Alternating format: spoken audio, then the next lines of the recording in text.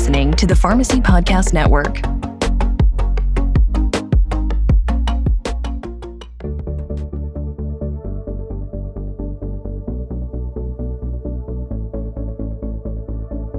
Welcome to the Future of Pharmacy podcast, featuring the innovators transforming medication management. The Future of Pharmacy podcast is brought to you by Omnicell. Welcome to the Future of Pharmacy podcast. I'm Dennis Wright, Senior Director of Product Marketing at Omnicell, and I'm your guest host for this episode. Thanks for joining us here today. So today we're talking about a topic that is very near and dear to my heart, that is IV robotics. So IV robotics have been around for a long period of time, going on over a decade now. And historically, they have provided proven benefits to hospitals and health systems that have been leveraging them, specifically in the areas of enhancing patient safety, improving accuracy, helping hospitals and health systems take control over their IV supply chain, and then also reducing cost, especially the cost associated with 503B outsourcers, and then also medication waste that can come from the OR. So despite those proven benefits, if you look back historically, adoption of these types of technologies have been relatively low. Depending on the source that you look at, it's anywhere from 5% to 7% of hospitals and health systems that are leveraging IV robotic technology. So that really raises the question, why? Why has the market really held back on wide-scale adoption of this technology? And, as we've reached out to the market, I think there's two really key things that have continued to come up as themes, and that's throughput and reliability. The market has said IV robots are simply not fast enough, and they're not reliable enough for our institutions to adopt.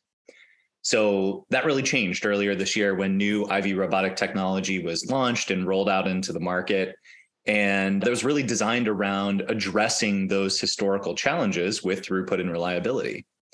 And I'm very honored today to have our special guest here, Berkeley Sykes, who is the Pharmacy Operations Manager at Huntsville Hospital in Huntsville, Alabama, join us, as she is one of the early users of this new IV robotic technology that's on the market.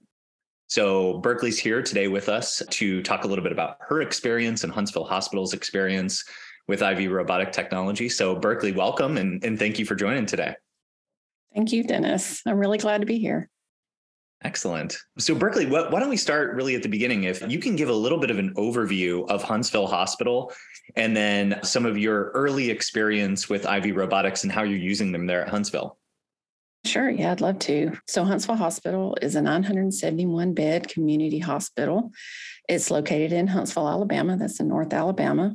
We serve as the flagship of 12 hospitals within the Huntsville Hospital Health System. And if Huntsville, Alabama rings a bell for anyone, it might be because the city was actually voted as the best place to live in the United States this year by the U.S. News and World Report. So that's been fun. As the hospital pharmacy operations manager, I provide operational leadership and strategic guidance for inpatient and outpatient sterile compounding, centralized services, inventory management, pharmacy IT. Really, like most ops managers, I get to wear many hats. But my favorite of all is the sterile compounding and IV robotics. For the past 20 years, I've been able to provide direction for sterile and hazardous compounding regulations, IV workflow technology implementation, IV robotics. Both of those journeys began for us back in 2013, as well as clean room design, construction throughout the hospital system. I've really been fortunate enough that I've been highly involved in probably 7 to 8 clean room builds over the years, which I really enjoy.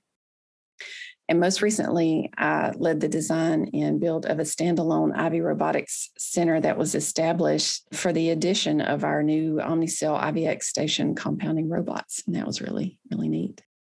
Excellent, Berkeley. I remember when that article came out from U.S. News and World Report, I was so excited to see Huntsville, Alabama listed as the best place to live. And I think I sent it to you almost immediately. I was really excited to see that. So Berkeley, talking about your experience with IV robotics, and I know it goes back a long way, can you take us back maybe to the early days of what was the reason that Huntsville Hospital started to go down this path and made the decision to leverage IV robotic technology as part of your pharmacy operation? We implemented our first IV station back in 2013. Of note, the staff actually voted at that time, and we named her Rita trying to get the staff involved in that process. And they named her Rita. We got our second in 2016, and her name is Margot.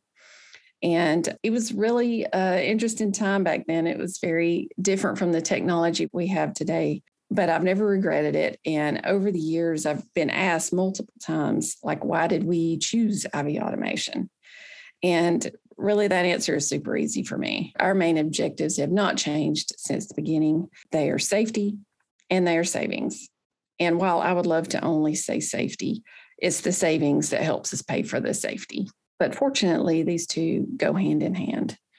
The IV robotics really allows us to safely prepare medications without human inconsistency, and that in turn reduces our dependency on outsourcing. So this provides us a two-pronged result of saving us a significant amount of money by not purchasing these expensive 503B drugs. And it also reduces our exposure to the quality assurance issues that we all know are inherent with the 503B products. It's been such a long, interesting road from when we first got IV robotics to now we have the IVX station. And one of the main reasons why we made this change was really based on regulations. And I'm sure you'll remember when the initial USP 797 revisions were released, there were greatly reduced BUDs for extended dating. And we were very concerned with how we were going to manage our successful program with those kinds of changes. We were really worried that we were going to lose our ability to prepare medications that we have been storing in the automated dispensing cabinets and able to do this for extended periods of time. So we really needed a solution to this extended BUD problem. And at that point, we decided to invest in the new IVX station from Omnicell because it's faster, more reliable. It was going to really enable us to make smaller batches of medications more often. And the goal of that was to help us avoid extended dating as much as possible while we could still prepare safe medications and avoid outsourcing. Our hope is that this will help us to not only just maintain our return on investment, but it should also increase as we can expand our portfolio thanks to the faster robot. It allows for increased production. I'm sure you saw the final USP 797 revision was released last week. And the BUDs are definitely better than that first one that came out, but they're still short and going to impact us. So I'm just really glad we've made this shift to IVX. It's going to be beneficial for us. There have been many improvements that Omnicell has made in the redesign in the IVX, and we're super excited about this. Compared to the IV2, there's significantly higher throughput. I know I've mentioned that before, but it's really going to help us a lot. And we're hoping to provide some support for our sister hospitals within our system as regulations in our state allow. We actually intend to triple our current IV2 production, and this should help us to nearly double our ROI. And another big plus for us, and I think would be for others as well, is that Omnicell has made operational changes to the robotic processes, and that will help us to utilize a cloud-based formulation library so that we can more quickly add new drugs to produce, and that will help us when there are drug shortages because there's a major impact to our manual labor when drug shortages come about, a lot of pressure on our IV techs and pharmacists that the robots can actually help relieve. You said something, Berkeley, that was really impactful because I have the opportunity of going around and talking to hospitals and health systems that have adopted IV robotic technology across the country. And one of the things that I've found is a commonality that you said in the reason for why Huntsville Hospital went about this is patient safety is really why folks are adopting technology, but the ROI or the cost savings is how they can justify it within their organization. I've always thought that it's a really beautiful thing when you can do both. So often these days, there's trade-offs where you can have a much safer process, but it's going to cost you a whole bunch of money. So I think that the beauty, if you can structure it the right way with IV robotics, is you can do both at the same time. You can enhance patient safety and you can help the hospital health system save money overall. So it's beautiful that you're able to do both. And I think from a safety perspective, one of the things that we've seen and we've said time and time again, when you think about humans doing compounding, is there's two unavoidable facts about humans. We make mistakes and we generate particles. And neither of those things are good when you're talking about sterile compounding. This is where IV robotics that can do things in a very clean and sterile way and a very repeated, highly reliable process over and over and over and over again. I hope to see a day where technology is used across the board for any time an IV sterile preparation is made, it's going through some form of technology, whether that's robotics or workflow technology, because I think it's just too critical a task and the implications are so grave. That's really what we have to strive toward as an industry and as an organization. If you go back, you told us a little bit about the history that Huntsville hospitals had with IV robotic technology. But if you can kind of fast forward to this summer, this is when you implemented the brand new IVX station that you had referenced. Can you talk a little bit about what that transition looked like, the overall implementation process itself, and then any early impacts that you've seen at Huntsville Hospital since the implementation? But that was a very exciting time. It was a busy time, as I'm sure you could imagine. Our robotics team is just incredible. So I have to just have a little shout out to my team. They're amazing. We were so fortunate that we were able to actually move out of there. We were able to really reap the benefits of switching over to IVX by moving out of our clean room space and moving into a standalone building that we have dedicated specifically to IV robotics. IVX was actually able to help us pay for this, knowing that with the speed and the reliability that we were going to be able to improve and grow our program. And so that was really fantastic for us. So we moved everything over to this building and we got all settled in. And then our IVX implementation phase began. And as with any major go live, I'm sure you can close your eyes and picture this, all the people running around and planning and working and making this happen. It was really busy, but there were just so many Omnicell people involved in the project. I mean, for weeks, we had engineers, there were project management, there was the product team, just all kind of people in and out who were helping us. They were fixing things and educating and teaching us what to do. And I think a big part too is they were really listening to us. What's working, what's not working, what do you need? And truly the leaders and the developers at Omnicell, they're always thinking about our best interests. Already we've had some releases of some new updates that have come out that were based on the needs of our program. And they definitely have our best interest in mind for future roadmap updates. That part has really been just incredible for us. And it's not over. I'm talking like we already did that. I mean, this is ongoing today, even though we went live like mid-July. And so, we're still working on that. It's been fantastic. You're listening to the Future of Pharmacy podcast. I'm Dennis Wright, your guest host, and I'm joined by Berkeley Sykes, Pharmacy Operations Manager at Huntsville Hospital in Alabama. One of the things that I think you've always done such a great job, Berkeley, is gaining organizational buy-in around the strategy for IV robotics at Huntsville Hospital. As you think about some of your peers out there that might be in a similar boat where they're maybe trying to get buy-in within their organization to adopt and implement IV robotics. I loved your idea about involving the team and the staff and naming the robots themselves. I think even though it's a little thing, I think it goes a long way in involving the broader audience and team and support of this strategy. Do you have any other advice you would give out to some of your peers at other hospitals and health systems around best practices for gaining that support and adoption with some other stakeholders within your organization? It's such a good question. And I think it's something that hospitals struggle with. Pharmacy leadership can struggle with this. Robotics is very complicated. Thinking about your pharmacy and where you want to be and how it elevates your pharmacy and the safety that it brings, it's fantastic.